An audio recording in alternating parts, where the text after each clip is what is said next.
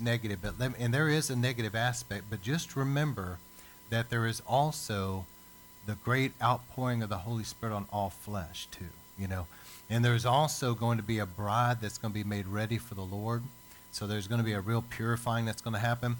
And also there's going to be an end time harvest come in. So it's not all negative, but I want to say last week I talked a lot about the altar. I talked about the blood of Jesus. This week I'm going to talk about rebuilding the altar.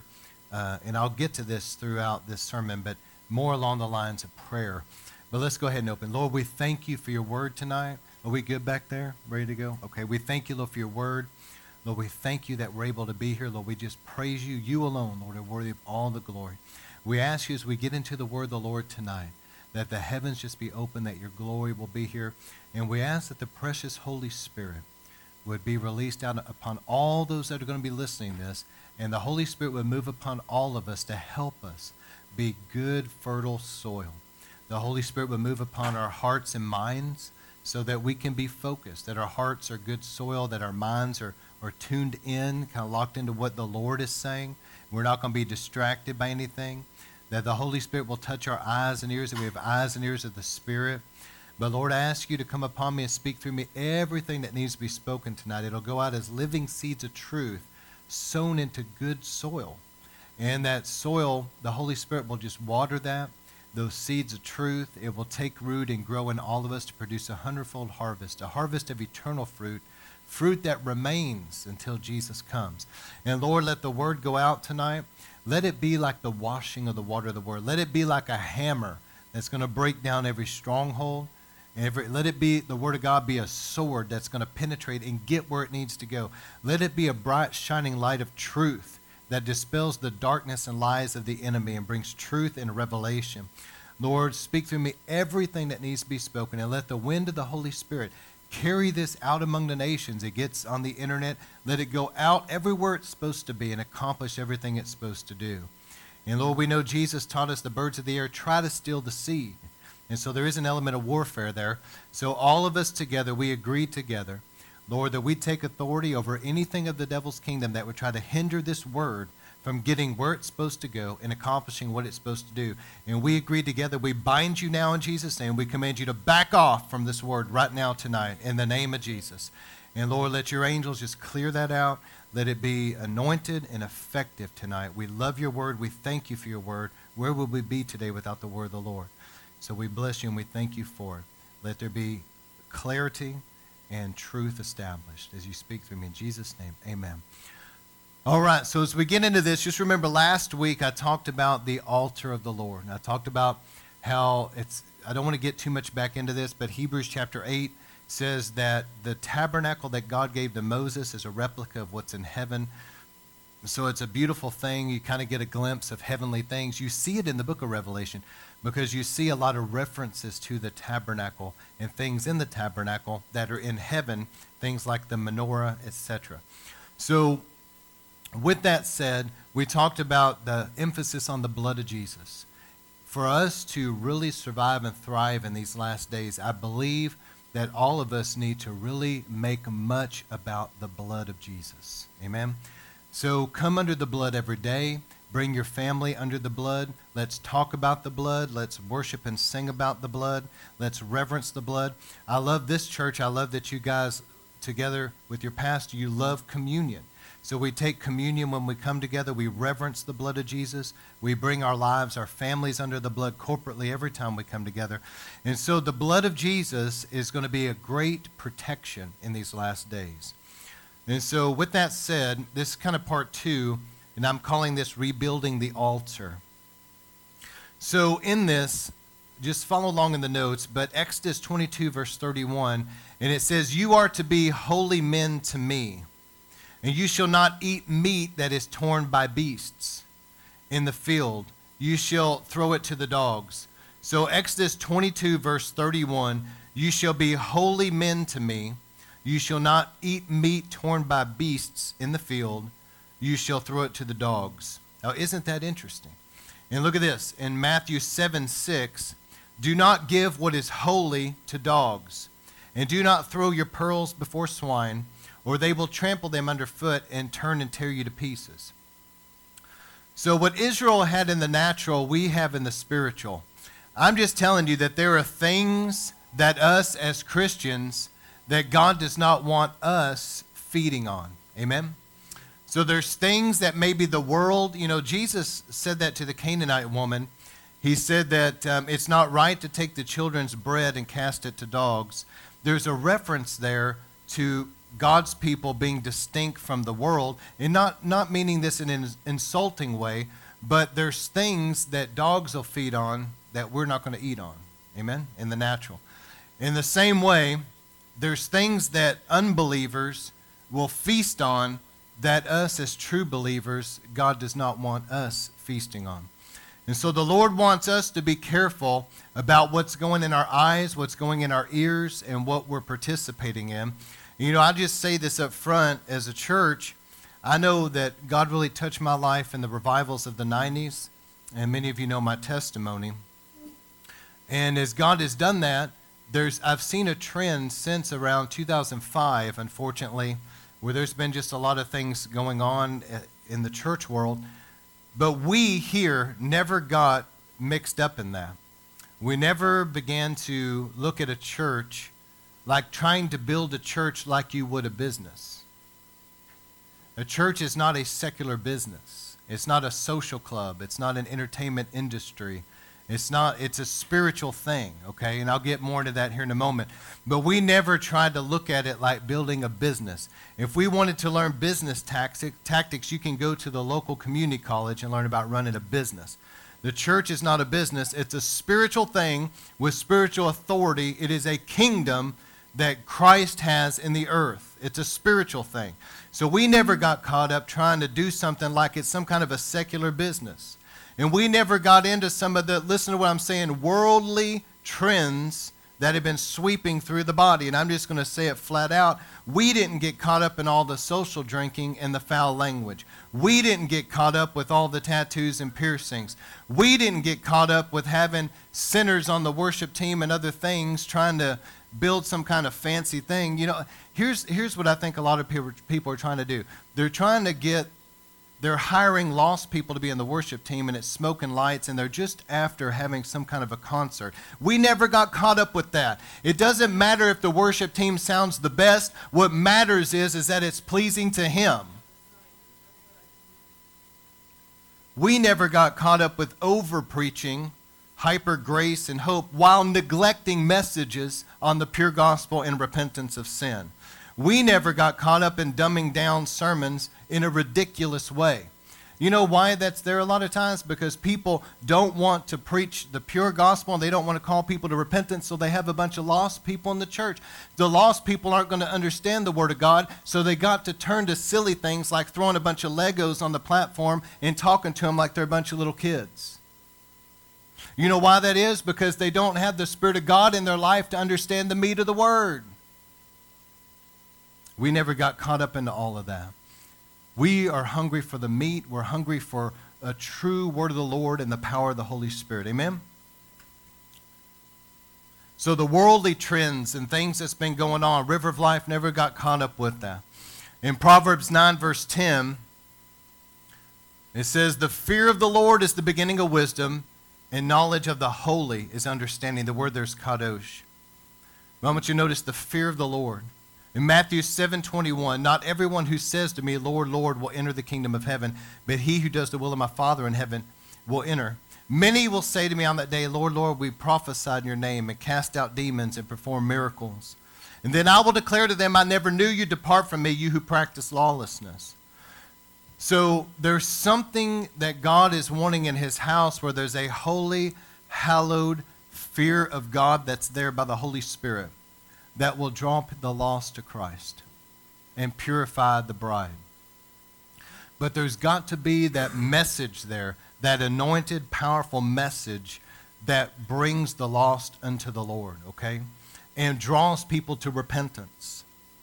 And I pray tonight, even as we're talking about this, that the Holy Spirit will move upon people that are out there that are hearing this and going to be sharing this. I'm grieved, and I know you are too, and a lot of people that listen to this, we have a pretty large audience on the internet, are grieved about all the worldliness that's out there. When I come to church, I'm not there to be entertained. I'm not there for a bunch of worldly stuff. I'm there to have an encounter with God. I want to experience the power of God in my life. I want to experience the Lord. You know, people come to church looking for something. They want a touch of God. And how many times I've seen people, I remember this one lady, I talked about this so much in the past, I don't want to have to go back into this too much, but the new birth is the Holy Spirit coming into us. You know, it's not just a religious thing. It is an encounter with the Lord. Is this making sense? It's important that people understand to be born again isn't like you're joining a church or you're saying some prayer, or you're signing some decision card or something. It is the Holy Spirit coming in you. And I remember this precious lady came one time here and just simply got prayer. She come from a background where the Holy Spirit was never at work and where she was, but I remember her falling out for a very long period of time. And she got up afterwards saying, I've never experienced anything like that in my life. And then afterwards, she came up to me weeks later and said, you know, I feel so close to Jesus. Isn't that awesome? But that's what we need. People need an encounter with the Lord. Not just another service. They need a true encounter with the living God. So let me get into the last couple things I want to cover. The true church is drawn together and invested with kingdom authority. So Matthew chapter 18, 19 through 20 says, again, I say to you, if two of you agree on earth about anything that they may ask, it shall be done by them, by my Father who is in heaven. For where two or three, look at this, have gathered together in my name, I'm in their midst. Now, I want you to notice that the phrase gathered together in the Greek is synago, and it means led together. Everybody say led. So it's not, let me tell you what it's not. It's not a couple people hanging out at the Starbucks sipping on coffee saying we're having church.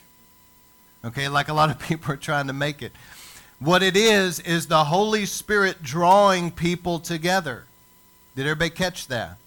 You know, one time somebody told Derek Prince, they said, you know, I'm going to build a church.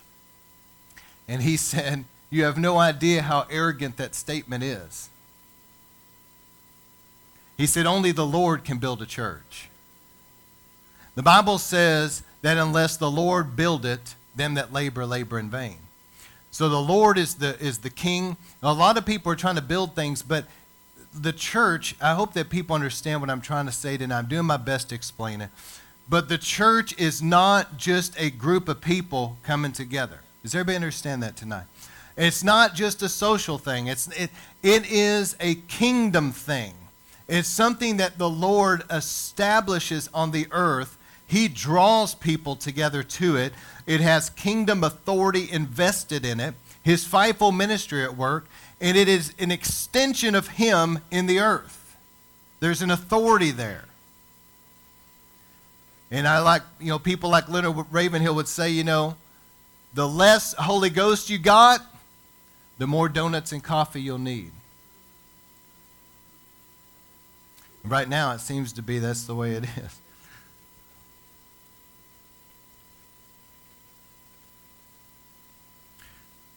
But those that are drawn, that are gathered in his name, he said, I'm in the midst of those. Just because people come together doesn't mean the Lord's in their midst.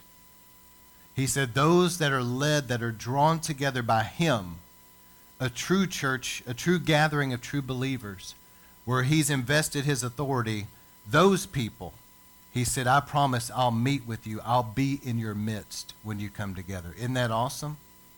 You'll see, this is glazed over sometimes, and we need to really think about this. So I think that there's a lot of gatherings out there, and I love everybody, but today, over the last 15 to 20 years, there's just a lot of things going on right now. There's a lot of worldliness, a lot of carnality.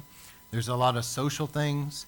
But there are still going to be places in the earth where the Lord himself has drawn people together, and he's placed his authority there, and it's going to be a powerful place where he meets with his people. Amen? All right. And I believe with all my heart, not saying this to, hype anybody up, but I really believe we're on the cusp of a move of God.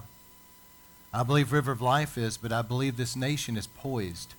See, the Bible says in the last days I'll pour out my spirit on all flesh, and a lot of times when a great revival comes, like it did in the 90s, you had revival meetings with Rodney Howard-Browne and Benny Hinn, the Argentine revival. It's a major move of God in the mid to late 80s through the 90s. You have Brownsville and Toronto, great sweeping revivals all over the world. You remember reading about in China, the underground church, at the same time seeing this surge of revival there.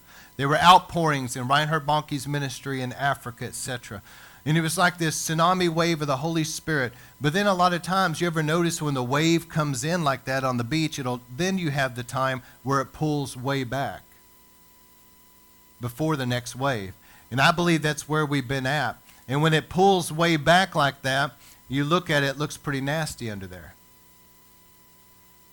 And that's kind of where it's been for the last decade or so.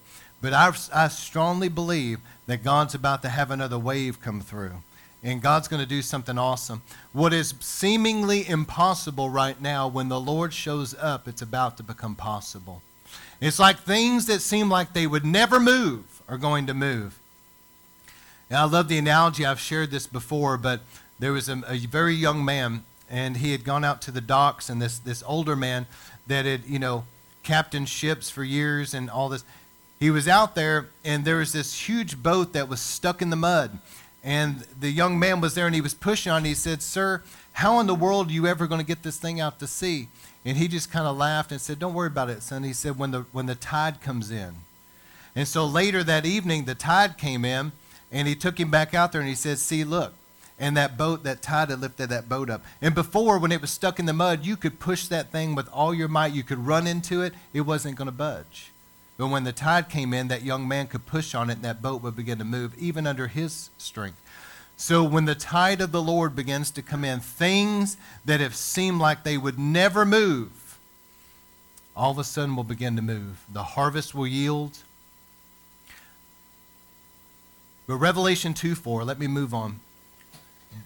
Jesus said, "I have this against you. You have left your first love. Therefore remember from where you have fallen and repent and do the deeds you did at first, or else I'm coming to you and will remove your lampstand out of its place unless you repent." So the lampstand represents like the status of a church. When you go in the tabernacle of Moses, there was the table of showbread, the communion table, then you had the menorah. The menorah was an interesting piece of furniture. It's in heaven. And Moses replicated on the earth. And the menorah had these like almond buds that were beaten into them. And it had 12 of them, if you count the knop, the bud, the bowl. It had 12 up the shaft in the middle. And it had 9 on each branch. If you count them up, there was 66. And God was prophesying through that, even in the days of Moses, that one day we would have a 66-book Bible. It represents the Word of God. But it not only represents the Word, it represents the Holy Spirit, because the menorah had the pure oil in it and the fire that burned on top of it. And God He has wanted to anoint us as His people. He's given us His Holy Spirit to baptize us in the Holy Ghost and with fire. So the menorah speaks of like God's family tree. It's like an almond tree, but it's also like an olive tree. But it's God's family tree. And the root system, the bottom of it, speaks of that initial covenant that God made with Abraham. But out of that covenant came that shaft, which represents Jesus Christ. And we are all engrafted in Him, in Jesus. He said, "I'm the vine, you're the branches." And so this is His family tree, and He's given us what? His Word and His Spirit. So this represents when God draws people together and God invests His kingdom authority in a group of people that are drawn by His Spirit together. God has given us as His covenant people His Word and His precious Holy Spirit. And the Lord said, "I will meet with you when you are drawn together. I will be in your midst." Okay? And so the danger here was that there could be people that will lose their status as a church. Think about the threat the Lord made here. Just because people gather together in groups does not mean that the Lord is always going to be in the midst of them. Whenever they begin to allow unrepentant sin to permeate that place, when they begin to allow worldliness to creep in, and they don't repent, the Holy Spirit keeps dealing with them. The Word of God's preached. They keep it in their midst. They're in danger of the Lord removing his lampstand, which would be his kingdom authority, which would be his status as a church. And all of a sudden, it's like Ichabod could be written across the top. And whenever that light is removed, what comes in? Great thick darkness.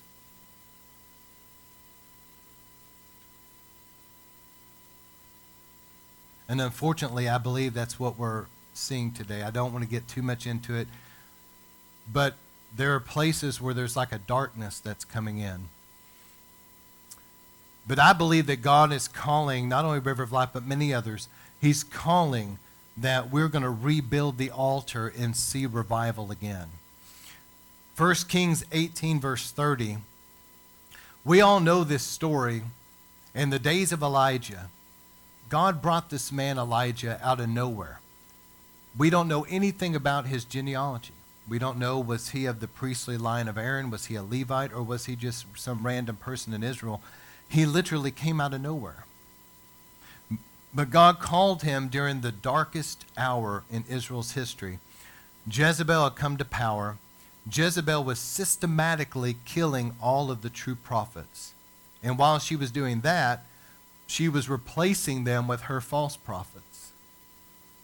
There was such great persecution that Jezebel was systematically tearing down and destroying anything to do with what God had established in Israel. And she was trying to fill the land with idolatry and Baal worship. And God called Elijah, and Elijah was led by the Holy Spirit to go up on Mount Carmel. And he had this great challenge.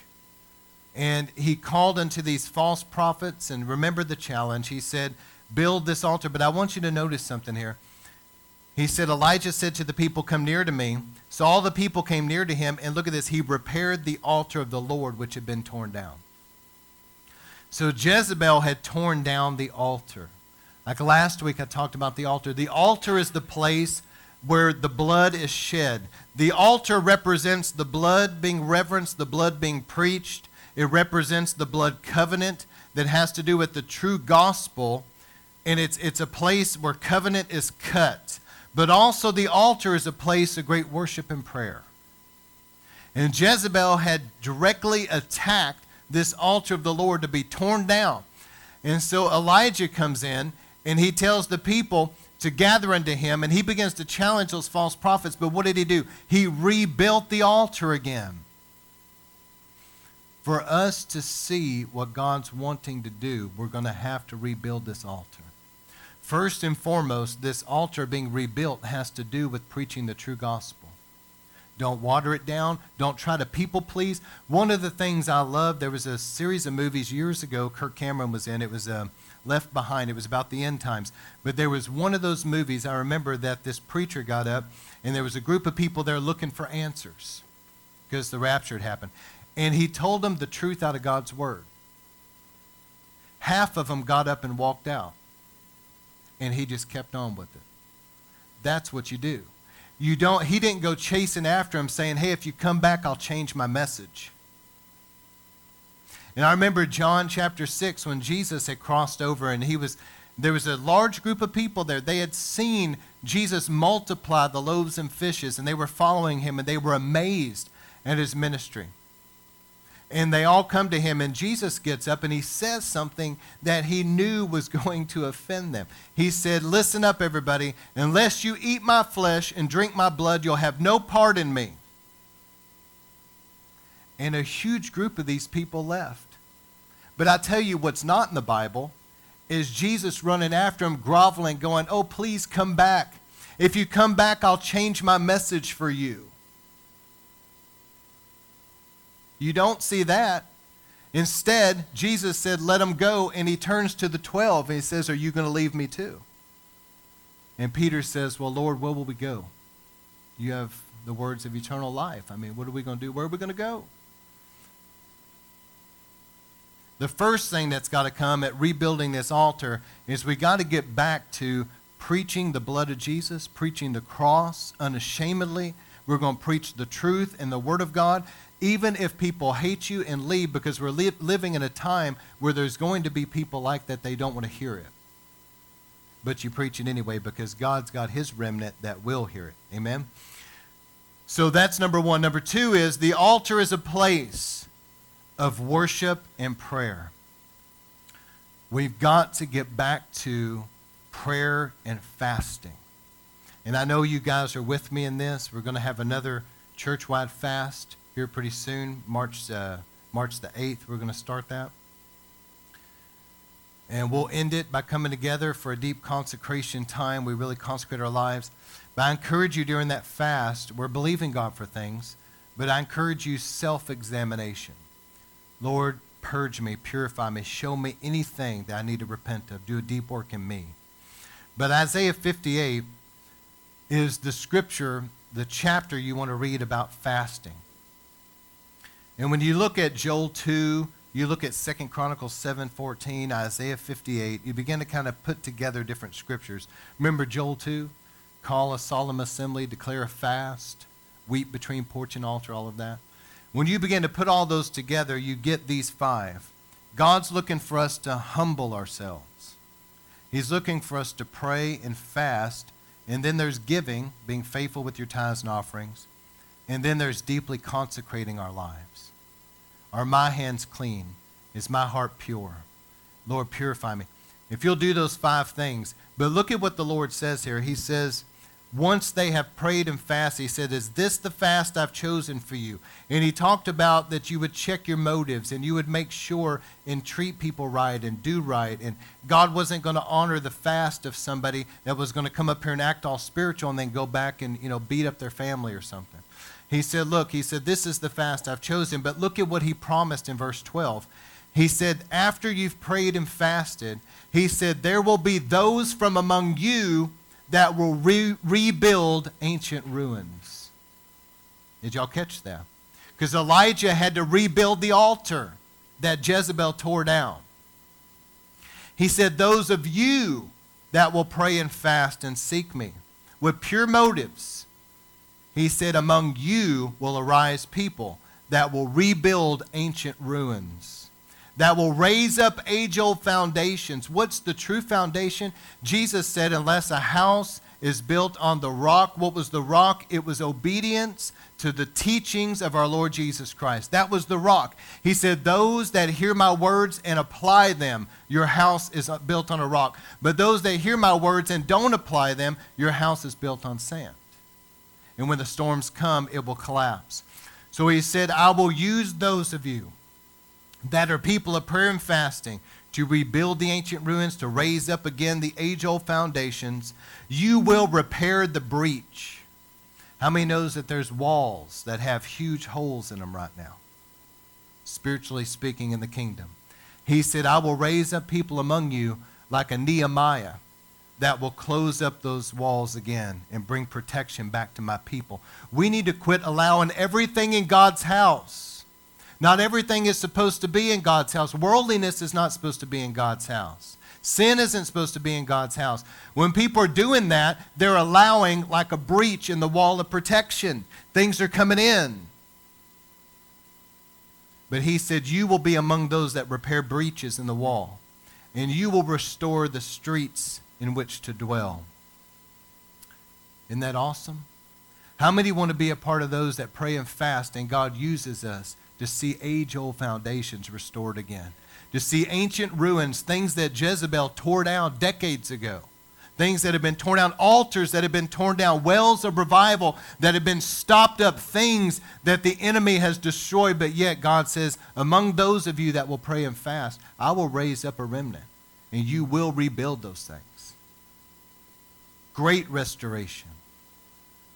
And I think one of the major breaches, this is not the only one, but this is one of the major breaches, is in 1 Corinthians 5, verse 1, where Paul said, it is actually reported that there is immorality among you, in immorality of such a kind that does not even exist among the Gentiles, that someone has had his father's wife. You have become arrogant and you should have mourned instead, so that the one who had done this deed would be removed from your midst. For I, on my part, though absent body but present in spirit, have already judged him who has so committed this, as though I were present in the name of the Lord Jesus Christ when you are assembled. Remember what I talked about, assemble. Drawn together by the Holy Spirit, kingdom authority, okay? He said, when you've come together, and he said, you're one in spirit, and the power of the Lord Jesus Christ is in your midst. Is all this making more sense now after we talked about this? He said, Paul said, I have decided to deliver such a one to Satan for the destruction of his flesh, so that his spirit may be saved in the day of the Lord. He said, your boasting is not good, because the Corinthian church was a worldly church in many ways because they had come out of so much sin. Paul was trying to help them understand you cannot tolerate unrepentant sin remaining in your midst over a period of time, okay? And he said, do you not know that a little leaven works through the whole lump of dough? Clean out the old leaven so that you would be a new lump. Just as in fact you are unleavened. What does leaven represent? Sin. For Christ our Passover has been sacrificed. Therefore let us celebrate the feast, and he's referring to Passover here, not with old leaven, nor with the leaven of malice and wickedness, but with unleavened bread of sincerity and truth. I wrote to you in my letter not to associate with immoral people. And I didn't mean with the immoral people of this world, or with but he said this, with the covetous, swindlers, idolaters, and those, you would have to leave the world because the world's that way. But he said this, I wrote to you to not associate with any so-called brother if he is an immoral person. So this is a Christian here. We're held to a higher level, a higher standard. He said, if those people are covetous and idolaters and revilers and they're drunkards and they're swindlers, don't even eat a meal with those people. For what have I to do with judging outsiders? Do you not judge those who are within the church, but those who are outside God judges. But here's what he says, remove the wicked man from among yourselves. So Paul wanted this removed out of the church. And I believe that some of the strange things that have been allowed in, some of the sexual immorality that's going on in the church today, things that are tolerated in the midst thereof. And I'm going to tell you, just from personal experience, as we've come together and we've taken communion when we meet together, I have seen how the power, I don't understand it completely, but the power of that communion table has helped to bring together God's people. You remember when we've had the Pentecost conferences, people come from all over. And it's like the power of the communion unifies God's people, but it also somehow, it purges out the people that need to go. I've seen it now enough times that it's a powerful thing. Somehow, and let me give you a scripture about it. Isn't it interesting that it was during a Passover meal when Jesus was there with the 12 and others were present, but Jesus was celebrating Passover. Understand? And during the Passover meal, he says, one of you will betray me. And it was during that meal that Judas ate of something Jesus gave him. And the Bible says Satan entered him and he left. There's something about the power of the communion table to unify God's remnant and help keep out those that need to be kept out, that are unrepentant. But at the end of the day, there cannot be tolerating, whether it be sexual immorality or whatever it is, that people are not going to repent of. It cannot be tolerated in the midst thereof. That creates a breach.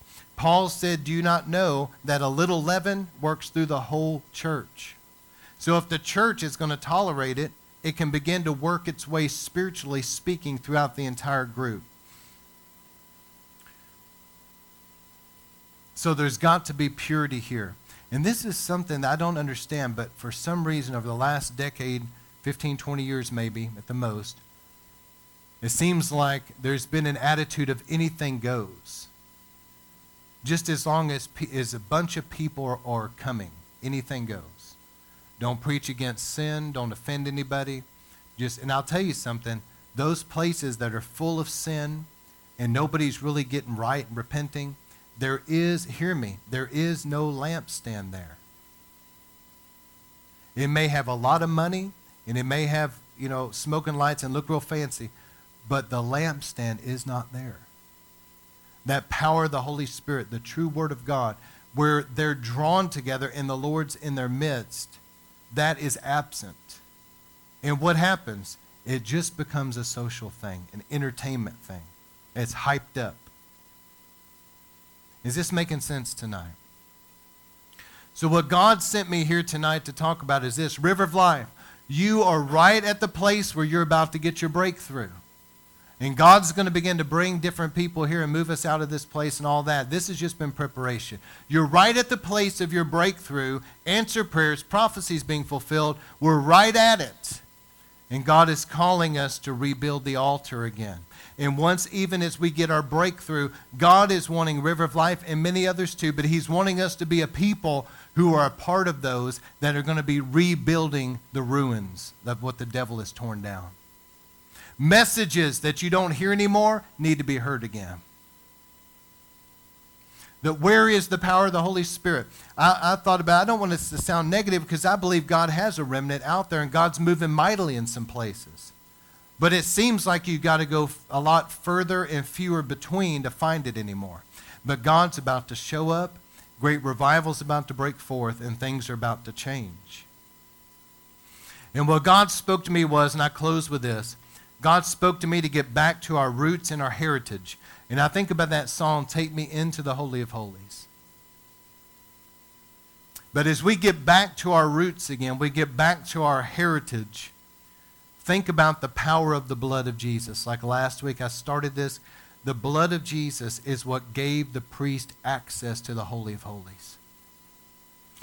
See, the priest on the Day of Atonement, he would don just the white part of his garments. And he had to go through a time of making sure that he was purified. See, we all want revival. But God is saying, okay, but let me purify you and get you ready for revival. You see, the priest had to examine himself. But after he did what he needed to do, the priest would go in with the bowl of the blood of the offering, and he would take that blood and he would sprinkle it in the Holy of Holies with his finger on the mercy seat. And that blood gave him access to approach there between the cherubim. And the Lord said, I will meet you there. The glory of God came in. See, the outer court was lit by the sun, the holy place by the menorah, but the Holy of Holies would have been dark except for the glory coming down. And that blood that was applied gave that priest access to the glory. Are y'all hearing me tonight? The blood gave him access. But also God saw the blood, and his glory came down where the blood was reverenced and the blood was applied. See, I view it like this. When we all come together and we take communion together, each one of us are coming fresh under the blood of Jesus. And when God is looking down from heaven and looking into this place, it's like he is seeing, if you will, the drops of blood as he looks down on us. He's seeing the drops of blood and how the blood is honored and reverenced. The blood of Jesus, the blood of the covenant. And the Lord is coming down with his glory and meeting with us. So the blood gives us access into the Holy of Holies. The blood attracts the glory of God. That's why God spoke to Azusa Street Revival and said, make much about the blood. Because the glory of God was going to be at Azusa in an awesome way. The blood also has to do with a deep priestly consecration that happens in our bodies, in us. It's interesting to me to think about the statement that once you take communion, when you leave out, you better be careful what you do with your body because the communion is in your body. Is this making sense? I heard somebody say that one time. But see, what represents the body and blood of Jesus is going into your body and blood. It's like the two becoming one. It's a union with Christ. It's also a way that we're bringing our lives under the blood and bringing our families under the blood. Isn't it also interesting that at Passover, there was one lamb for the entire household? There's something about that, what I'm saying. God didn't make each individual person get a lamb. There's something about that, and God didn't expect that each individual person would have like maybe blood on their forehead. He had them put the blood on the doorpost, and it covered the family. So there's something about, I just want you to, let me give you an example. There was a preacher that was saying that their church takes communion regularly. Communion is a powerful intercessory thing. And this lady had a son that had been estranged from her, deeply involved in sin. As a matter of fact, she specifically said he was getting involved in the occult and sexual immorality. He was really far from God and very rebellious. And they hadn't talked in a long time. He was estranged from her. And while she was praying, the Lord spoke to her about the communion, and he said this. He said, there was one lamb per household. And when she heard that, she realized that God was speaking to her about her family, about her children. So she took communion representing her son too, and she was believing as an intercessor for the power of the blood of Jesus to break the power of hell off of him. And so she took the communion, and she said after the Lord spoke that to her, and she took communion on behalf of her son, for the first time in a long time, something broke, and he called her, and he started talking to her, and he gave his life to the Lord, and he got things right with God, and they reconciled. Something broke in the spirit realm when she took communion. So there's one lamb per household. Those of you that have children and grandchildren that are away from God, listen, believe God. God said that I will bless 1,000 generations of them that love me. There is generational blessings that are promised to your children and grandchildren and great-grandchildren. God is wanting you to believe him that what he's done in you, he will do in them. I think about how Paul told Timothy, he said, Timothy, I see in you the faith of your mom and your grandma. I see it in you. There's something there. And so use communion also as an intercessory act for your family, okay? The communion table brings health and deliverance. Many people have been healed and delivered of things as they took communion. I don't have time to get into this too much, but let me say a couple things. There was this precious, I preached along these lines at a friend of mine's church. And this precious elderly lady came up to me, and she was 90-something years old. I don't remember exactly, but I remember it was 90-something because I remember that because my grandmother passed away in her 90s, so it stuck in my mind. But she was 90-something years old, and she was in good health. I mean, she drove herself to church. She was active. She was active in the church. And she came up to me after I was preaching on these lines at a friend of mine's church. She comes up to me and says, Pastor Scott, I wanted to tell you, she said, when you were talking about communion, she said, I've been taking communion every day on my own just between me and the Lord for years. And she said, I really believe that's why I'm still healthy and active. She said, I can still serve the Lord. I can still get around. She said, my mind is still clear. And she was saying, I believe it's the communion table. So she said, I just wanted to tell you that because what you preached on tonight. And I remember her name was Fran. She was a precious woman of God. So the communion table, as I talked about earlier, also helps us to unify. And I don't just believe that this is just a mental thing. I believe that as we take something that represents Christ's body and blood, it's a covenant meal, which I talked about last week, remember? As we take this together, somehow spiritually, supernaturally, it's bringing us together to the Lord's table and unifying us. But it's also helping to purge the yeast out. So those that are sincere and repentant, God will help purge out of you what needs to go. But those that are not sincere, they're not repentant, and they don't want to change, God will help purge them out from our midst. As I said earlier, the two become one. I'm going to close with this, and then I'm going to pray for those that want prayer. So you guys have heard me talk about this, so just bear with me. There are people that haven't, okay? Now, talking about the power of the blood. So in ancient times, if you want to jot down Matthew 25, you'll look at this later. But in ancient times, in Jesus' day and before that, there was these weddings in the Jewish culture that are very different than our weddings today. I'm going somewhere with this about the blood and about blood covenant. And it'll help you understand Matthew 25, because Jesus said he said there were 10 virgins. That's 10 of God's people, virgins, okay? But 5 were foolish and 5 were wise.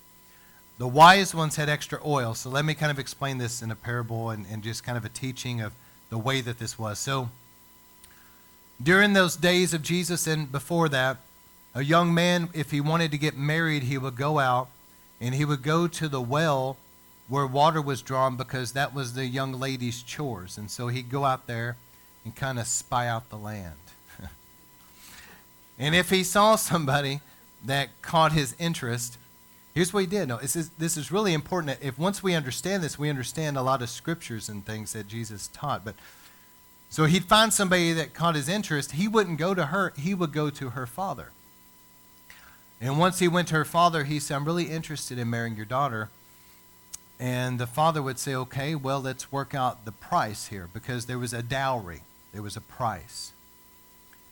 And so the father and this young man would work out the price, and they would barter. You know, he'd say, well, I have so many sheep and camels, etc. And the father would, you know how it goes. He'd be like, well, I fed her for all these years, so, I mean, you can throw in a few more sheep. I'm seeing another camel here. And they would work it out. And once they came to an agreed price, because there had to be a price paid, then it would be documented.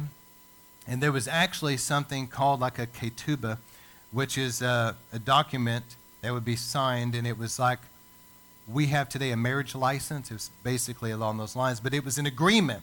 And the agreement on the young man that he would take care of her and provide for her. So once that was done and the father and this man agreed to it, then the young lady came in and the father would ask her, I've agreed to this, but you still have a choice. Are you willing to marry this young man? And she could be like, absolutely not. You know, she could do that. But most young ladies wanted to get married, and she was honored that he wanted to marry her. So they would pour a cup of the fruit of the vine and set it there. And if she agreed, now look at this. If she agreed, she would drink of the fruit of the vine. Isn't it interesting? It's a picture and type of like the communion table here. See? From the moment she drank that cup, she was considered married in every sense, really. She was betrothed to him. It was like an engagement, but it was much more serious than what we know in America as an engagement. She was basically considered off limits and as though she was married. So what she would do when she left, she would still have to go to the well and draw water and still live her life. But now she would wear a veil over her face, because that veil basically said, I'm off limits, I'm spoken for, I'm betrothed. So if anybody went out there and saw them, she was distinct from the others. How many knows that Jesus wants a bride that is different? That when the world looks at us, they see something different about us. You see. And so once she drank of that fruit of the vine, she had to set herself apart and keep herself for her bridegroom. Keep herself pure. But her bridegroom now had to go and prepare a place for her. A bridal chamber. So he would go back to his dad's house and he would begin to build and work, and he would build a bridal chamber onto the father's house, the estate, whatever they have. And his father would oversee the process. Now this is important, because the Bible says Jesus went to prepare a place for us. But it also says that no man knows the day nor the hour but the Father. See, that bridegroom's father would watch his work, and when he felt that his son was ready, when he felt that everything was done, he would tell his son, go get your bride. So it became a saying in Israel that no man knows the day nor the hour but the Father, and everybody knew what that meant. It was a reference to this.